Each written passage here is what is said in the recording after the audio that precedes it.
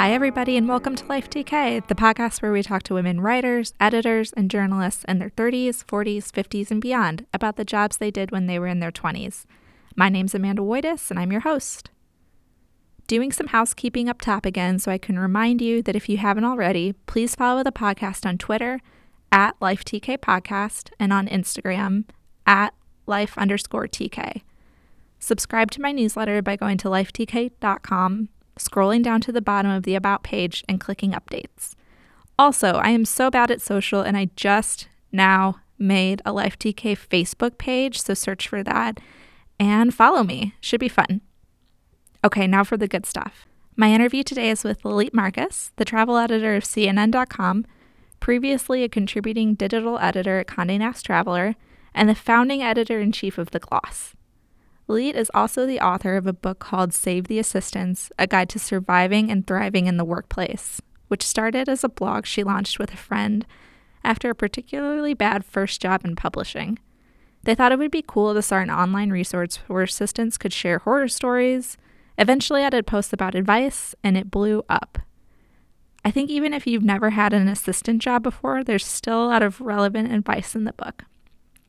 One passage about bad jobs I liked in particular.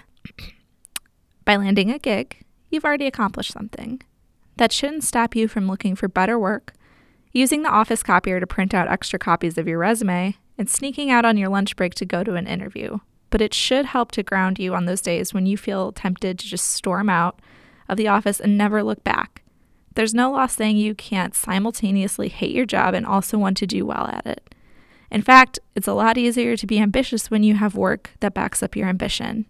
And this interview is full of insights just as wonderful as that one. If I could look back at 12-year-old Lilit, who thought that it would be a miracle someday if she could get published in her hometown newspaper, what would I tell her? And the point is that she loved writing and I love writing. And it can be hard sometimes when you write for a living. You come home and you're burned out and you think you don't have any more ideas and that you've used up everything that you have.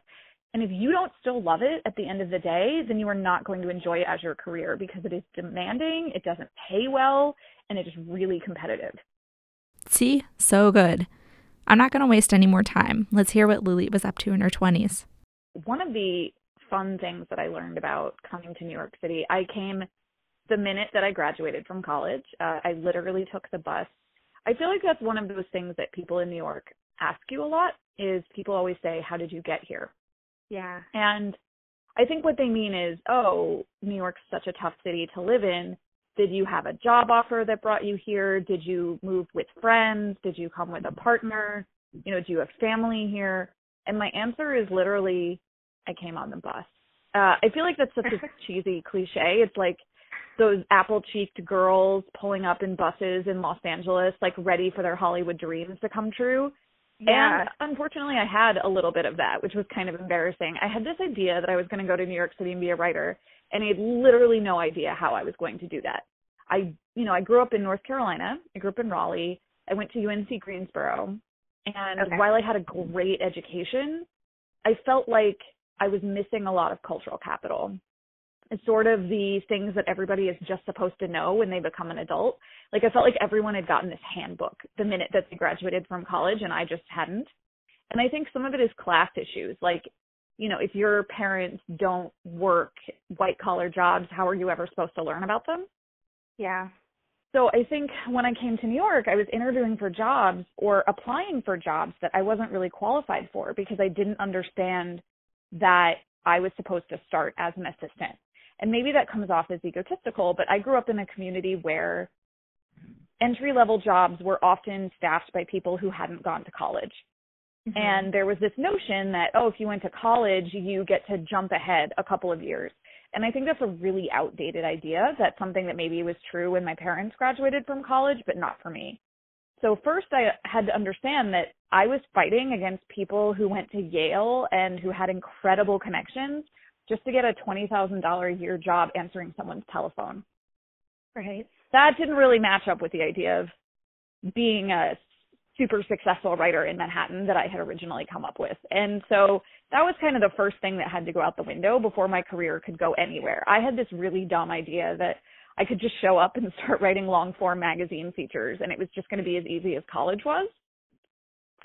And it wasn't.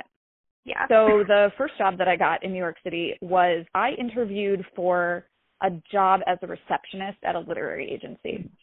And they really liked me. I thought it was a good fit. And I figured, well, I don't want to be a receptionist, but I would love to work at a literary agency. That sounds so interesting. I don't know anything about publishing, so hopefully I'll get to learn a lot. Show up on my first day, and the office manager says, oh, great, put your stuff down at the reception desk, and then I'm going to talk to you about the rest of your job. And I remember thinking, what does she mean the rest of my job?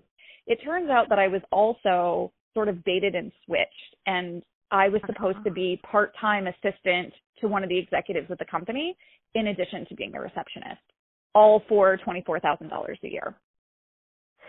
And on one level, I was happy because I thought, oh, great, I'll actually work with an agent. I'll actually learn about what this job is. But it turned out that the reason they weren't advertising for this position is that this executive was getting demoted by the company. They were trying to force him out because he was a lot older than everybody else. Most of his clients weren't working anymore. He actually wasn't even a literary agent. He was just someone that they had brought in who worked in a different aspect of the entertainment industry. But he was a part owner of the company, so they couldn't push him out, even though every other person at the company worked as a literary agent. So immediately I was like, what's happening here? And one way that they were demoting this guy was that before me, he had a full-time executive assistant with her own office. I had no idea what had happened before I took this job. So one thing that can be really strange and jarring, and so many of my Save the Assistants readers commented on, was that I was essentially set up to fail, and a lot of people are at entry-level jobs. There were so many things going on that it was a perfect storm of me being terrible at my job. Part of it is that it was simply my first job out of college, and I was in over my head and didn't really know what I was doing. Part of it was that I really lacked this cultural capital of working in a modern office. I knew how to do all the parts of my job. I knew how to answer phones and make tea and, set up Excel spreadsheets. But I didn't understand all the office dynamics and politics and how things were supposed to work, who I was supposed to defer to, if I was allowed to take a lunch break. And I had a huge learning curve in terms of just figuring out how to work in an office with adults. And then the fact that this guy was ready to hate me for something that I had nothing to do with all kind of set me up to be a really bad assistant. And I was a terrible assistant. I'm not very organized. This guy was kind of all over the place. Most of his clients had retired, so a lot of the work that he was doing was like pro bono favors for his friends. So between that, this guy is used to having someone at his beck and call constantly, like bringing him things and running around his office and doing tasks for him. And yet I was expected to do that and also handle a reception desk of a very busy Manhattan office and, not have anyone waiting too long at the front door without getting buzzed in. So I learned a lot, and some of it was good and some of it was bad. But I think what I really stuck on was that I feel like this comes up a lot with women is I was too embarrassed to ask for help. Yeah. I felt like everybody that I worked with, even the assistants who were the same age as me, they all knew what they were doing. How come I didn't know what I was doing? And my instinct, whenever I don't know something, is to Google it. And I started Googling all kinds of weird search terms and phrases around work, like, what do I do when I get yelled at for something that's not my fault? Why do people insist on using their initials at work, even though there's no one here with the same name as them? And I couldn't really find good answers to these things. Instead, I found tons of websites designed for people at work, but they were all sort of for people who are a lot further along than I was. It was stuff about, should I get an MBA? How do I build my personal brand? And that was so far beyond what I needed. I needed, how do I get through a day without crying? Yeah. And I realized that no one wanted to advertise to assistants because we had no money. Right. Therefore, nobody saw a profitable business model in career advice for young people. And almost everything that I found was some variation of pull yourself up by your bootstraps, millennials are entitled, get over it. And I got really upset because it wasn't for me about, I wanted to do the work, I wanted to learn, I knew that I was going to have to start at the bottom and learn about my industry, but I didn't expect to be screamed at or to have things thrown at me and to be called entitled for not wanting those things. Yeah. So luckily, my saving grace at that job was that I became very close with some of the other assistants. and felt comfortable enough to start confiding in a couple of them. And it turned out that a lot of them didn't know any more than I did. They had just been there longer than me, or maybe this was their second job instead of their first job. But if not for the other assistants, I never would have survived at that job. So they would talk to me about the little, like, things that had happened at the company before I started that I wouldn't have known about, but that really informed how things were done there. Like the thing about the full-time assistant, or just little things about getting around in the office, like faster ways to fill out forms, where to store stuff that your boss wanted you to hold on to for him without making your desk a mess. It was all these little things, and yet they added up to making my life so much easier.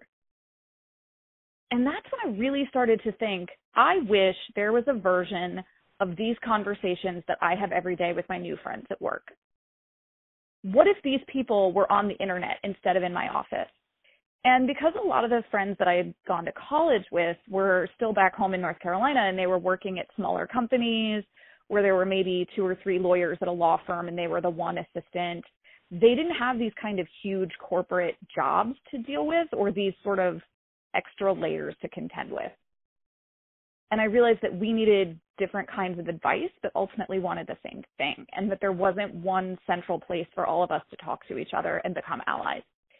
And as a joke, one of the other assistants, her name is Ashley. Ashley and I were like, man, somebody should make a website called Save the Assistants that we can just go to when we have questions about the weird stuff that happens at work. And eventually we just decided to make it ourselves. And it started as a joke. It began as a place for people to anonymously submit their horror stories about crazy stuff that had happened at work. And it was fun, but there wasn't much more to it than that. And I started thinking, as I settled into that job and started looking at what I wanted to do next, I kept thinking, complaining is great, but complaining isn't going to get me out of here. And the sort of, like, if I went out for drinks with coworkers, I realized that the night would kind of take a certain form. Maybe half an hour or so, we'd have our first drink and everybody would complain about work or tell some insane story that had happened, and we would all commiserate.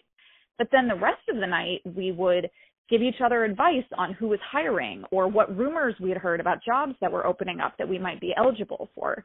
We would help each other with our resumes. We would offer to introduce a friend to somebody else. And I realized that's what the site was missing.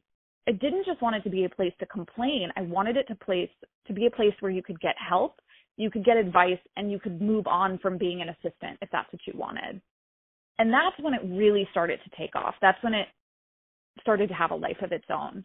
Was if I didn't know the answer to something, I would just post it and say, guys, I'm not sure how I would handle this situation. Nothing like this has ever happened to me. What would you do? And people would write in with these fantastic answers. And I realized that there were a lot of people reading the site who weren't just my friends. It was hard to get a sense of who was participating because I would occasionally get these horror stories and I would publish them. But then I started doing recaps of TV shows that featured assistant characters. Like Ugly Betty had just started. The Office was on. There was Lloyd, the assistant, on Entourage. And I would see them on TV and think, oh, this would never happen at an office. Yeah. Like, are you kidding? Or occasionally, even if the moment was over the top, I'd see something in it that had a real kernel of truth in it and think, okay, I may not work at Mode magazine, which is fictional, and all of these situations are ridiculous, but actually what Betty did is really smart, and you could apply that in a real-life work situation, and here's what I would do. Yeah. And I would interview people who had really cool jobs, who had started out as assistants. Because I think the thing that was hard for me to see was, how do you get from A to B, let alone A to Q? Yeah. And I thought, okay, well, these people have really cool jobs and they used to be assistants, but when should I try to get promoted, or should I leave, or what's my next step going to be? And I think that's the really scary thing is I grew up around a lot of people who worked at the same company their whole lives. You know, you picked a team and you stayed on your team. And the idea that I was going to need to hop around a little bit more, that maybe I would learn skills somewhere else or try a different kind of field, that seemed really scary at the time. And being able to talk to people who owned their own businesses or were really successful in their line of work, who had started as an assistant, gave me a sense of, oh, actually, I'm doing way more than stapling stuff all day. I really am learning skills, and I am going to keep using these the rest of my career. Yeah, because it's hard when you're in a job to see the bigger picture. And those assistant jobs are so intuitive. Like, I sit next to our editor-in-chief's assistant, and it's almost like there is no handbook. Like, she just has to be on it all the time, constantly. And I think also what I didn't realize about being an assistant is that I kept hoping that there was a manual. The way that I think sometimes can be logical to a fault. I keep expecting people to fall into patterns the way that numbers and letters do, and then being really frustrated when they don't. And especially at work, I felt like the best way for me to learn was by example. So if I saw how a certain situation worked out, I would do it exactly the same way the next time, even if the circumstances had changed and it wasn't the best solution. And I think when you're an assistant, part of what's difficult about it is that you're often working for one or two specific people. And even if you get advice, ultimately it comes down to the relationship that you have with the person you assist. So it's up to that person's particular sort of habits and preferences. And there are some bosses who want you to be there earlier than them every day and buy their breakfast and make sure that it's already set up when they get there. There are some people who like to do everything for themselves, but then hand you a giant pile of receipts at the end of the day and say, make sure my expense account is in order. And you have to learn about different kinds of people. Ultimately, I felt like I got a crash course in entry-level psychology from working at this job, because I needed to get to know my boss as a person in order to work with him. I needed to know the fact that he drank tea and not coffee, and what kind he liked, or how he would handle different situations, how his voice would change based on who he was talking to on the phone, so that I could get a sense of whether it was a personal call and I should close his office door. And once I got used to him as a person, that really helped me do my job. When you were working on Save the Assistants, like when you first launched that, did you go into it with an idea of like, this is how I'm going to take this experience and like parlay it into something that could get me to the next level of my career? Or were you just like, oh God, never. No. If anything, I thought I was going to get blacklisted. You did? Because I never wrote about my own experiences. I think a lot of people just heard the name Save the Assistants and assumed that it was some kind of Devil Wears Prada thing where I worked for someone really famous. And the guy that I worked for is just a guy. If anything, I wanted advice that would help me get through that or any other assistant job. But I started to panic that someone would unmask me, that people would figure out who I was. And eventually, when I did attach my real name to the site, it wasn't until after I left that job. And I really didn't want it to be some kind of expose. I feel like if you work for Anna Wintour and you want to spill dirt on her, you can probably get a book deal out of it. But, you know, for those of us across the country who worked for generic white guy middle manager number 7, that's not an option.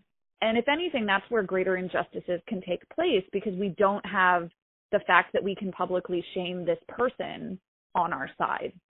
And so I think it became a really different scenario where I kind of realized that I didn't want to work in book publishing. I thought I had, but once I learned more about the industry, I realized that I would be happier working in editorial. So part of it, I felt a little bit empowered by the fact that I wasn't planning to stay in the industry, because I do think it could have been an issue. Yeah.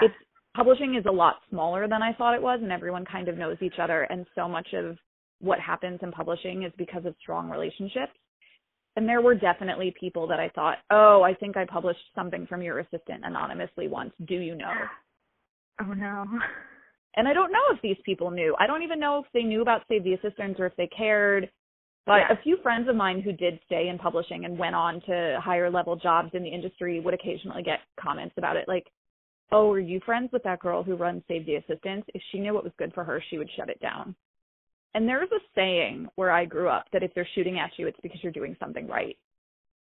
Yeah. And I thought about that a lot. I thought, if you're so afraid of my little blog that makes no money, doesn't have any advertising, that in the grand scheme of the internet has nowhere near the popularity of something like Gawker, which was huge at the time, I thought, I must be onto something.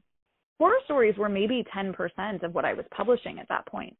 And once the blog started to take off and it was becoming more popular and I was starting to get press and people were writing about it, I did get approached by several literary agents about doing a book, and that was mid-2000s, so that was when a lot of blog-to-book deals started going down for a lot of money. I think the Stuff White People Like book got a 6-figure advance. Oh my gosh.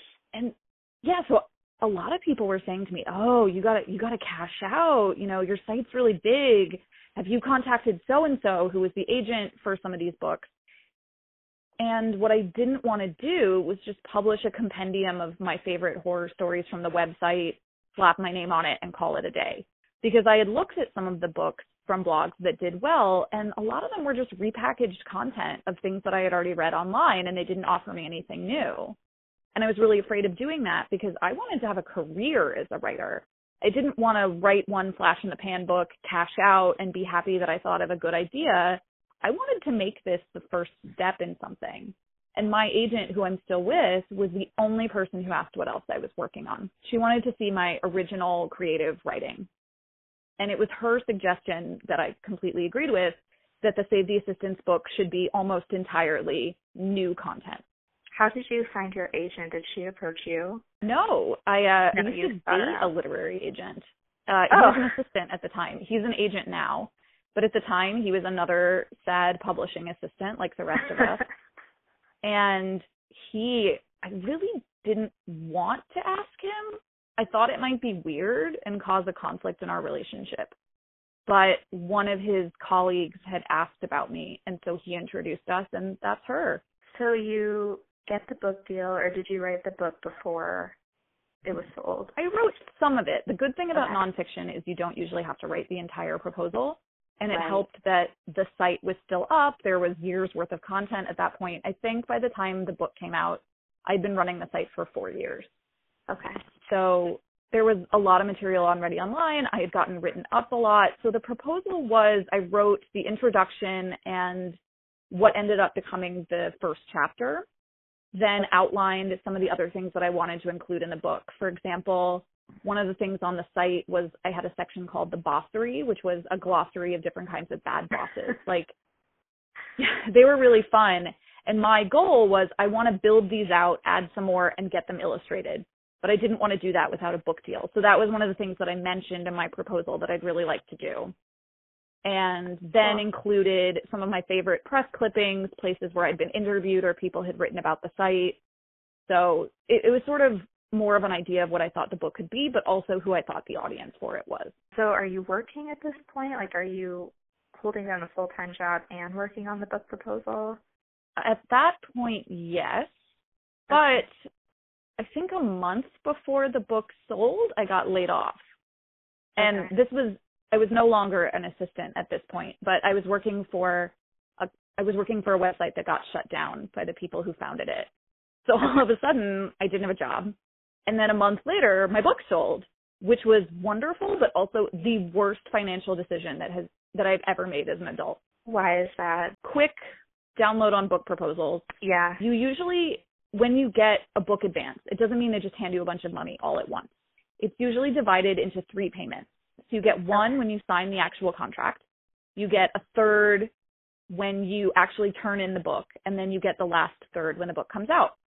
Well, my agent wanted to do right by me and told my publisher that I had just gotten laid off from my job.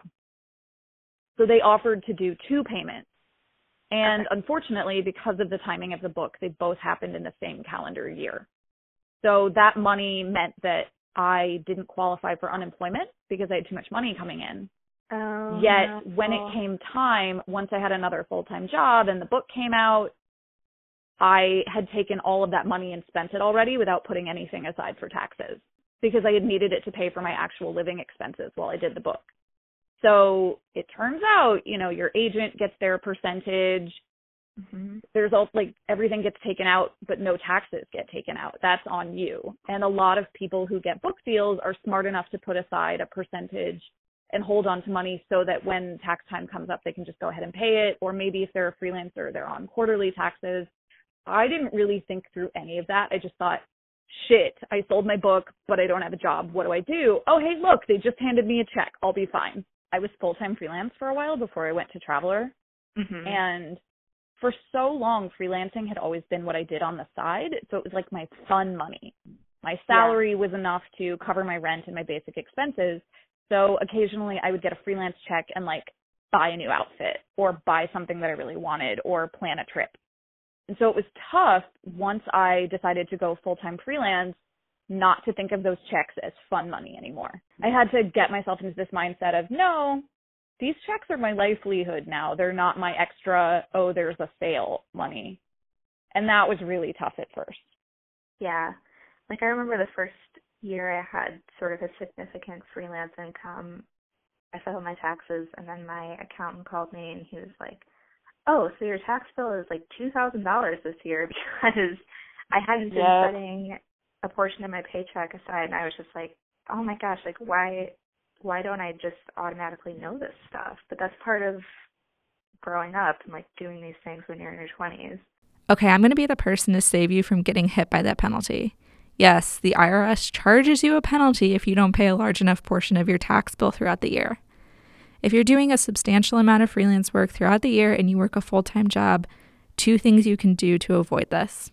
1, talk to your accountant, get set up paying taxes quarterly instead of annually. Or 2, maybe easier depending on the company you work for, talk to HR at your full-time job and start withholding an additional amount from your check each pay period. You do have to do a little math, but the good news is that if you end up paying too much, there's no penalty for receiving a large refund at the end of the year, but there is a penalty the other way around. So you write the book, it comes out, you're working at a different place, you said. You got a job. I was at the Gloss when it came out. Okay. How did you get that job? That job I got through, there is a fantastic woman who you should totally interview named Elizabeth Spires. Noted. She was one of the founding editors of Gawker. She used to be the editor-in-chief of the New York Observer. She's basically done everything.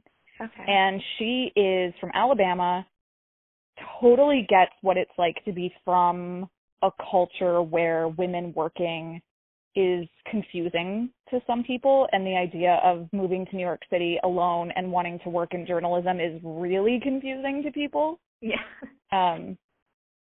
So she and I had met through friends, and she was hired to run a company that at the time was called B5 Media. They were based in Canada. They wanted to open up an office in New York and have her run it, and through that launch a couple of women's lifestyle blogs. So one of them was Crushable.com, which I also ended up running later on, which was a pop culture focused website for teens. Then there was The Gloss, which was fashion, beauty, career advice for women in their 20s and 30s. And a website called The Grindstone. Wait, no, that wasn't right. That one was later. It was Blisstree.com, which was a health and wellness site for women in their 30s and 40s. So it was originally just the 3 editors-in-chief plus Elizabeth getting a lot of incredible hands-on mentoring and seeing how something that I wrote as an outline with her could become this beautiful, living, breathing website. And I got to pick fonts. I got to pick the name. I got to pick colors. I got to decide whether photos were going to be vertical or horizontal. I mean, looking back now, it was the coolest opportunity that I could have gotten. That sounds amazing. Yeah. At the time, I was too busy being scared out of my mind to really appreciate it. But we talked a lot about challenges, but maybe what would you say is like the biggest challenge you faced in your 20s? I feel like a lot of other women say this, and it's definitely true for me, is that I'm really impressionable. If someone says something, I'm very likely to say, oh, yeah, you're right, and not necessarily examine my own opinion. And, you know, when I was in high school, I was really insecure. I feel like a lot of women, I just wanted to fit in, and I just wanted everybody to like me. I'm a real people pleaser. And it took me a long time to figure out who I was and to have a better sense of my voice. So when I first started working in New York and first started freelancing, the areas where I had the most success in terms of topics that I was really interested in and that I was able to sort of carve out niches writing about were assistants, obviously. Yeah. I did a lot of writing in the Jewish community. The job where I got laid off was Juicy.com, which actually still exists. I kept it going long enough for someone to buy it, and now it's part of Tablet magazine. But that was the one where the owners decided to get out of business. So I had also been writing a lot for Jewish media. And then the other thing was that my parents are deaf, and I'm really interested and involved in sort of deaf community stuff. And I realized that not a lot of mainstream journalists were even covering the community. And because of language barriers, a lot of them were just barely scratching the surface. So the 3 areas where I'd had a lot of success, I thought, okay, now I'm getting somewhere. Now I'm starting to get some bylines out there. And one night I came home I had sold my first ever blind pitch. Like an editor I didn't know, somebody I had no relationship with, a publication I'd never worked for before. Just something that I really wanted to try. And I pitched it and the editor was really interested and I was so excited. I came home and I told the guy I was dating at the time. And I said, hey, guess what? I sold my first ever blind pitch. And he turns and he says, Jews, assistants, or deaf people? Oh, no. And I took that so much to heart. I think it was like having all the wind taken out of my sails. And I don't know if he necessarily meant it to be harmful, but all I could hear in that moment was, oh my gosh, I only write about 3 things. I'm a 3-trick pony. I have nothing else to say. I'm just going to scrape together some kind of income the rest of my life from covering these 3 topics, and I don't know how to write about anything else. And I went into this huge depression after that and didn't freelance anything for months. And ultimately what I realized is that those are actually 3 things that I care a lot about. And there's nothing wrong with covering things that I care about. If anything, the work that I've been able to do covering the deaf community, I've written about the deaf community for the Wall Street Journal, for The Atlantic, for Pacific Standard, for BuzzFeed. There's an audience for these kinds of stories, and I was able to tell them in a way that almost no one else could. Between my access and my language skills, I realized that I could do an important service and I could address a community that no one else was addressing. And yet all I could hear was, that's not mainstream. You're never going to have a career. You have to figure out how to do something else. The one thing that I really wish I had figured out sooner in my 20s was that it is okay to like the things that I like. It is okay to specialize, and it is okay to be good at things. I definitely consider myself a generalist just because I'm interested in a lot of different things, and I've written for a lot of different kinds of publications. But the deaf community is something that really matters to me, and it is something that I will always cover, whether it's for a mainstream publication or whether it's for a community blog, because it's something that matters to me, and I get satisfaction from doing it. And I wish that I had been able to say that to him. I think it has everything to do with like confidence and also that horrible feeling in your 20s. I hope this gets better in your 30s, but feeling like an imposter, having imposter syndrome. Yeah, imposter for syndrome sure. is like my favorite thing to talk about. Yeah. Oh, definitely. Yeah, I had a big old walloping case of imposter syndrome.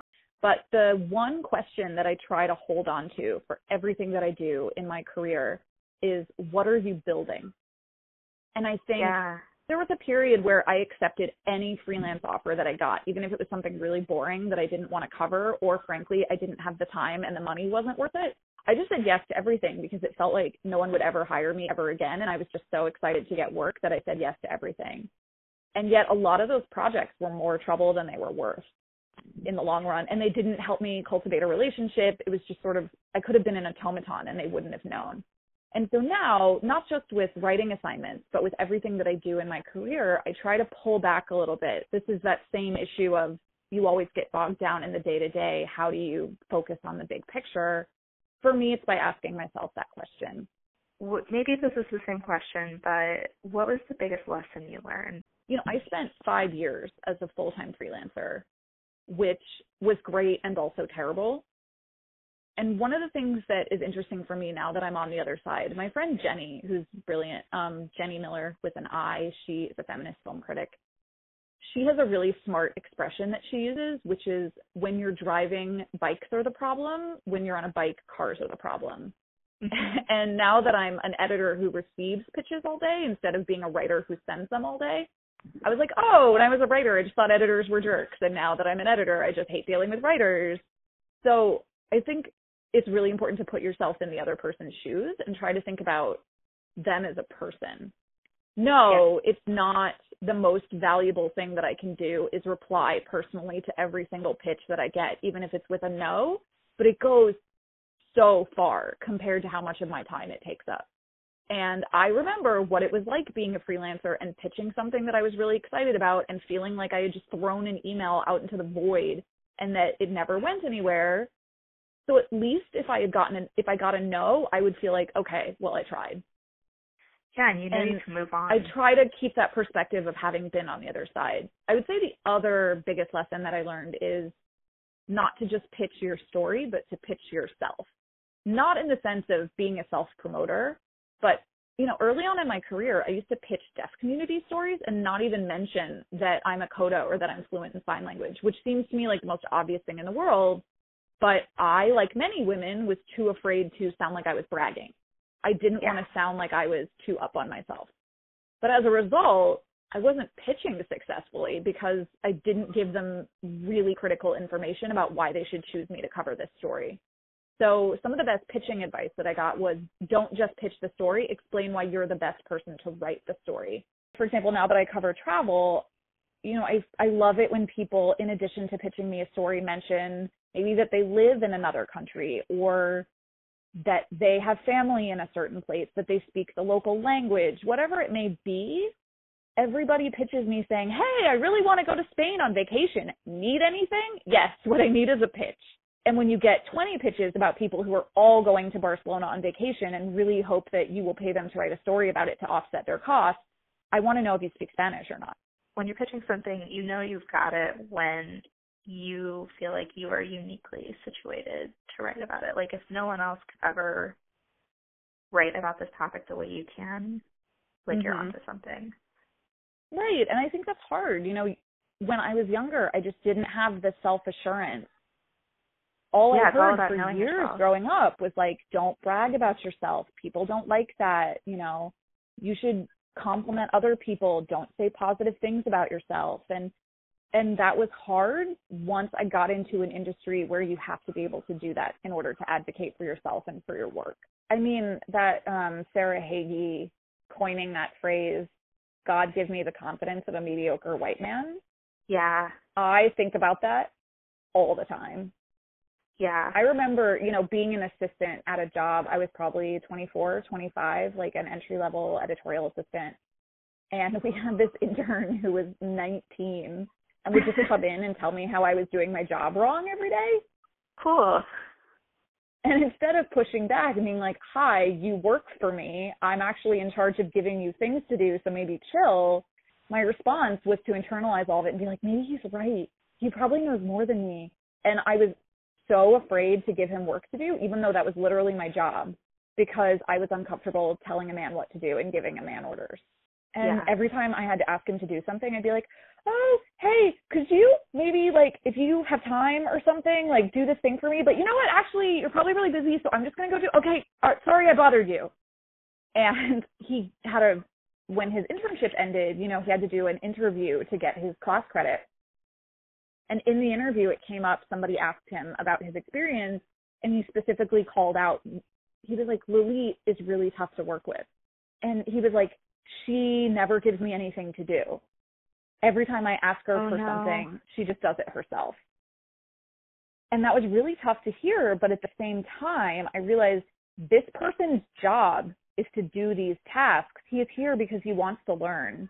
He's here to do what you tell him to do, and yet your own weird insecurity wrecked his internship because you were just too afraid to ask him to do anything. And there was that article, was that earlier this year, that was about, or maybe it was last year, like removing certain phrases from emails, like, could you maybe... Or constant apologizing. Yeah, like, sorry, like, no, I'm sorry. Yeah. Well, it's funny because that came up. There was one of my all-time favorite Save the Assistants posts, I thought really nailed some of this language. And I think in this story, it was a woman working for a man, and he would yell at her from the other side of the office, like, even though it wasn't empty space in the middle, it was like other desks and other people. And he would just yell shit across the office and be like, hey, can you do this thing? And it would always start with, I need. So he would yell, I need you to do something. And as soon as he was done yelling, he'd kind of take a breath and say, please. And I felt like, and her guess, which I totally buy, is that he got some kind of lecture at work or had to attend a seminar that was like, hey, don't yell at your assistant. Like, try saying please and thank you once in a while. And that somehow what had come out was this mangling of, oh, I'm still going to yell at her and tell her to do shit. But if I say please at the end, it was like this tacked on thing that he had to remember every single time. And I just thought that was hilarious because I had encountered people who were exactly like that. Oh, I will say on the please front, the guy that I worked for when I was an assistant would always couch things as, can you do me a favor? I was like, it's not a favor. I'm not your friend. Yeah. Right, like, I have to do it because it's my job and that's what I get paid for. Let's not pretend that this is some kind of friendly interaction and I'm a nice lady off the street who's doing you a solid. Like, I hate you, but I'll do it. Right. And if anything, it made me, like, irrationally angry. I might have preferred it if he was just like, hey, idiot, do this thing. Yeah, because then you get in the mindset of, like, you're doing, you know, like, if it's your job, all he has to say is, please do this. And, like, for his employees, right. And I think it reinforces this notion that women are helping. Right. Did you see the whole kerfluffle about the most recent issue of Wired? No. What Has Two Thumbs speaks limited French and is really, really behind on editing audio? This moi. Anyway, this is dating when we did the interview, but it's still good info. So the most recent issue of Wired was dedicated to Wonder Woman. I don't know if she was on the cover, but the theme was Wonder Woman. Okay. And so the editor-in-chief, who's a guy, wrote this editor's note that kind of called out, and here are some Wonder Women who helped us with this issue. And it was this list of everyone from the lady who makes him sandwiches to his dog, but also the executive editor and the entire photo desk. Right. And it's like, first of all, they were after the dog. The idea that this woman who's a top editor at this magazine and probably had a lot to do with the issue and the way that it came out, being relegated to, like, isn't she such a good helper? It's like when you're a little kid in the kitchen and your mom, like, lets you help mix cookies because you don't know how to do it for yourself. It's seen as this cute little thing that kids do because they're not big enough to do it on their own. And the idea of helping, and I think that was a really subtle form of sexism that came from my boss, who had lots of other big forms of sexism, but this was one that was a little more subtle, that was just like, oh, this girl is my helper, not this is a woman who's my assistant. That's super interesting. I don't think I've ever thought about that before. Well, he was significantly older and definitely from a different generation. Like, he always called me his secretary, and he thought I was splitting hairs being called an assistant. But for me, it was a huge difference. And I think he just didn't see what the big deal was in that particular situation. And he could be very, what's the word I'm looking for? He took on a really fatherly role with me sometimes, for better or for worse. You know, he knew that I had just moved to the city, that I didn't really know anyone, that I lived in this shithole apartment with 7 other people.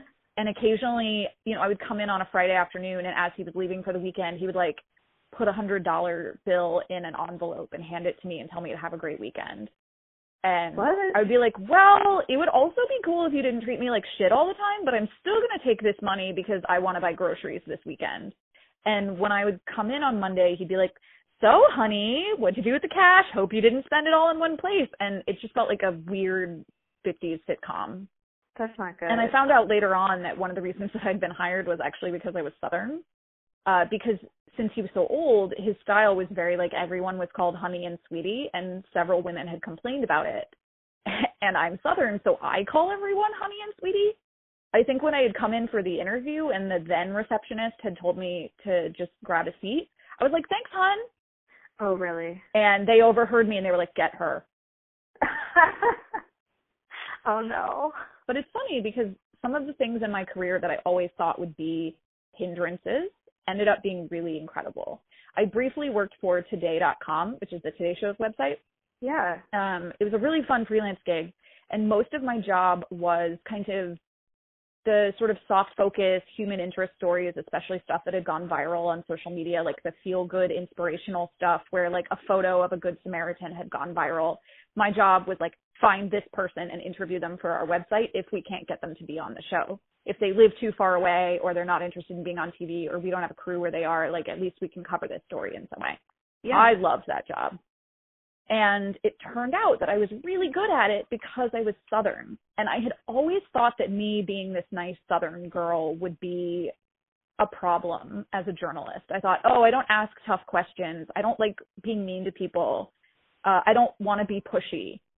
And I realized that there are lots of different ways to be a journalist. And the one that I was good at is the one where I get people to trust me right away and tell me their deep, dark secrets without realizing that they're doing it. And a lot of times what would happen is, you know, somebody's photo had gone viral. They started getting a million phone calls from reporters wanting to write about them. They would just send everything straight to voicemail because they were so overwhelmed. I mean, these are normal people. Like, I once called up a housewife in rural Kansas whose photo had gone viral. She had no idea what she was getting into. And people are terrified of talking to the media in a lot of places. Yeah. So for sure. my job was, okay, if 50 news outlets call this woman, how can I get her to talk to me? And so I started asking some of my subjects. I was like, you know, I really appreciate that you called me back. I'm sure you got so many phone calls today. You know, would you mind if I asked you why you called me? And sometimes it was just that they loved the Today Show and they were really excited and it was the brand name that got them. But often I would get feedback like, oh, well, everybody left messages and you were the only one who said thank you. Really? Or I listened to all of the messages and you just sounded like my neighbor. Oh. Or you were the only one who said have a good day. Or who empathized with, sorry, I'm sure you're getting a million calls today, but my name is such and such. And realized that there's more than one day to be a journalist. And I didn't have to be confrontational because I'm not good at it. And there are people who are amazing at it. I work at CNN. I watch some of the world's best investigative reporters do their jobs every day, and I am in awe of them. But I know that that's not the right career for me. I think I would like to find a balance between that and like also not letting people push me around. That's where I'm like at. Yeah, I mean, look, I'm going to get my story. Don't worry. Yeah. There was a panel that I went to once that was for travel writers, and the guy who they were interviewing was this big shot, like old school travel editor who's been around forever. And he made this comment about, I would never hire anybody to write a travel story if they didn't feel comfortable going to a country where they didn't speak the language, just walking into a bar, buying a round of drinks for everybody and getting all the local intel. And I agree with that in theory, but I went up to him afterward and I was like, hey, look, I was thinking about what you said about going into a bar. I completely agree with you, but there are certain countries in the world where if I go alone into a bar, I'm a prostitute. Yeah, for sure. It's like a gender issue. Yeah, and I was like, what I want you to understand is that I will get my story. I will go into a tea house. I will go into a beauty salon. Believe me, I don't have a problem talking to strangers, and I love walking into these kinds of situations and getting to know the locals. I'm just not going to do it the exact same way that you did it, but I promise you I'm going to get my story. We talked about pitching advice. Do you have any writing advice for young women? Just do it. We are of a generation that we were told that we can do anything that we want, and that's great, but we're often paralyzed by our own perfectionism. And it's funny because I feel like that's one of those cheating answers in a job interview whenever they're like, what's a bad quality about you? And you're like, I'm too perfect, because you have to find a way to turn every negative into a positive. But perfectionism really is a bad attribute. It keeps you from doing your work. And I think for me, the thing that really killed that once and for all was working at The Gloss. Like the grind of daily blogging where we were getting 12 to 15 blog posts out a day, I just didn't have time to sit there and be precious about everything. There were some great things that I published, but also some of those posts were like a funny cat video. And it didn't have to be art. And I think getting less precious about my work and being able to pull back, and there's a really great Sylvia Plath story that I think about sometimes where she said once that writing is like a block of wood. And sometimes you go in with a really specific idea of what you're going to make out of that wood. Like you want it to be a table and nothing else will work except being a table. But sometimes it's not a table. Sometimes it's a chair. And sometimes it's a child's toy. But the point is that you make the best chair and you make the best child's toy. And I like the idea that as long as it happens and as long as you make something and as long as you build something, then it's okay. Not everything has to come out exactly the way that you planned it. Did I ever think that I was going to start a website? Did I ever think that I was going to give people career advice for a living? Did I think that the fun project that my friend and I came up with one night while we were drinking was going to turn into a book? Never. But I just kept doing it. The unofficial slogan of this podcast, just do it. Nike, if you'd like to be a sponsor, please get in touch, amanda@lifetk.com. I loved this interview so much, and I asked Lily one last question. What are you reading now and loving? I worship at the holy altar of Rebecca Solnit. I think she's probably the best living writer in America right now. She's incredible. If you have not read Wanderlust, it's my favorite of her books. And it's what I love about her is that she can take a really small idea and make it huge and meaningful and relevant to everyone. So it's literally a book about the history of walking. And yet somehow there's a section about why women who go out alone at night are called streetwalkers and what that means, and why it's so incredible that women can now walk around alone at night. There's a whole section about protests and why do we call protests taking to the streets. I actually started reading that book when I was on a trip to Argentina, and she talks about the mothers of the disappeared who march every week in the Plaza de Mayo. So I was able to go and watch them march. And yeah, I just think she's incredible, and everyone should read her. Awesome. I haven't read that one yet, so that sounds right up my alley. Good. Like, honestly, if she wrote a book about, like, I don't know, like theoretical physics, I would probably just read it. It would probably be really good too. Yeah, I mean, like, it would probably make it. Yeah. Yeah, to tell you, this is kind of embarrassing, but the first time that I read her essay, Men Explain Things to Me, I started crying. And I still get emotional talking about it because there's a word for how people have treated me my whole life. And I think for a woman, like, having a feeling and being able to give it a name and realize that it's happened to other people and it's not just about you is so powerful. And reading that essay and thinking, oh my God, so it's not just me? Men talk to lots of women like that, even women like Rebecca Solnit. You know, this isn't about me or how I behave or what I'm like at work. This is just a thing that happens to a lot of us, and it's not my fault. And that was a really revelatory feeling for me. You know, we throw around the word mansplaining now, and it's taken on all these other iterations, and we've made it into a meme, and it's funny on Twitter. But, like, that essay really, really spoke to me on a personal level. I want to thank Lily Marcus so much for her time and insights, so much good info on how books are made, what a bad manager looks like, how to pitch. This interview contained multitudes, and I hope it inspires you to just keep going. Just do it. Check out Lilith's book, Save the Assistants, and follow her on Twitter. She's @Lily Marcus. Thanks for listening, everybody. See you next time.